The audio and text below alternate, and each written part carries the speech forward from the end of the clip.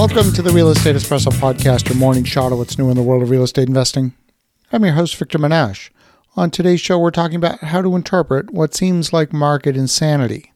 In my neighborhood, we're renting a townhouse while we complete a few construction projects, including a new house for my wife and I. The townhouses in this neighborhood were constructed 2 years ago and sold initially at about $550,000. Now this week, a townhouse came on the market about 2 blocks from the home we're renting. It's an end unit. Some upgrades have been made to the interior and the exterior. It's well landscaped with a backyard patio, a gazebo, and an outdoor dining area. And last year, we saw similar units in the area selling in the 700s. This particular property was listed last Friday. The listing said that no offers would be accepted before the following Wednesday, although the seller retained the right to consider preemptive offers. This is a very common tactic in a hot market for realtors to collect multiple offers and set up the equivalent of an auction environment. The asking price was $759,000. In the first weekend, there were 19 physical showings. That does not include the number of people who viewed the property virtually from outside the city and placed offers from a distance. In our current market conditions, 5 out of 8 buyers are coming from out of town. A preemptive, all-cash, unconditional offer, $105,000 above asking, was not even advanced to the seller for consideration. The expectation was already the property would likely sell for $200,000 above asking price. So what is the justification of these high prices? Turns out that a single townhouse, a block away with inferior features and square footage, sold in the 800s not long ago. That townhouse is perceived to be worth about $100,000 more than that single point of comparison when you take into account the fact that it's an end unit and has about $100,000 in features and upgrades. So it would make sense that it should sell for $100,000 more if you accept that single comparable sale as representative of the market value. In the end, the property did ultimately sell for $191,000 above asking price with 7 offers in total. The robust number of showings and offers suggests we're not dealing with an isolated buyer who's desperately willing to pay too much. There's a large number of buyers all clustered around the eventual sale price.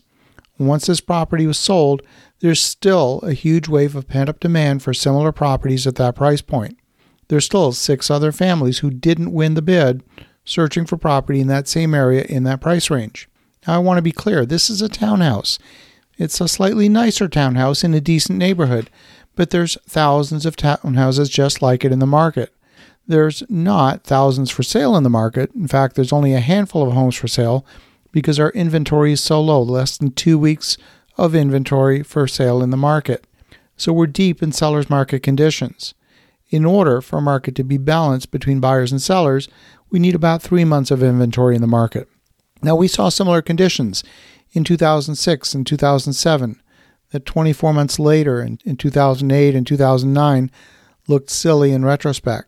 So the question is this a bubble? These prices seem expensive, but then you need to ask, compared to what? A single-family detached home is selling for even more. And if you can't afford a townhouse in the area, then your only other choice is a condo in a mid-rise or high-rise building. The result is severe price compression. Homes at the top of the market are selling at a relative discount compared to their entry-level counterparts. Newer homes that are under 5 years old seem to be selling at a premium. So new construction homes that are being sold by the major builders use a lottery system. Limited numbers of homes are being released into the market in phases, and each time a builder releases homes for sale, that lottery goes up in price. The price is $20,000 to $50,000 higher than maybe even just a few weeks before. And when home prices for the exact same product keep going up every few weeks, it's hard to believe that we're not in an inflationary environment. So as an investor, as a developer, you see the cost of construction materials going up. You see the price for sale on a per square foot basis going up faster than the cost of construction. As a developer, what would you count on?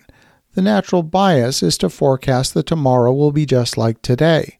In the absence of data to the contrary, tomorrow will be just like today. But we all know that market conditions where a townhouse sells nearly $200,000 above asking is not sustainable. Yet we have the experience of nearly 3 years of market conditions that are very much like this. We had a seller's market in the year leading up to the pandemic. We had an acceleration of price increases during the pandemic. And here we are 3 years later, emerging from the pandemic and market conditions are continuing seemingly into the stratosphere. So market conditions might change as interest rates rise. Transaction volumes are down across most markets, but that could be due to lack of inventory as much as higher costs associated with borrowing at higher interest rates. I can tell you as a developer, we're being much more prudent in forecasting future values when it comes to selling new product. As you think about that, have an awesome rest of your day. Go make some great things happen. I'll talk to you again tomorrow.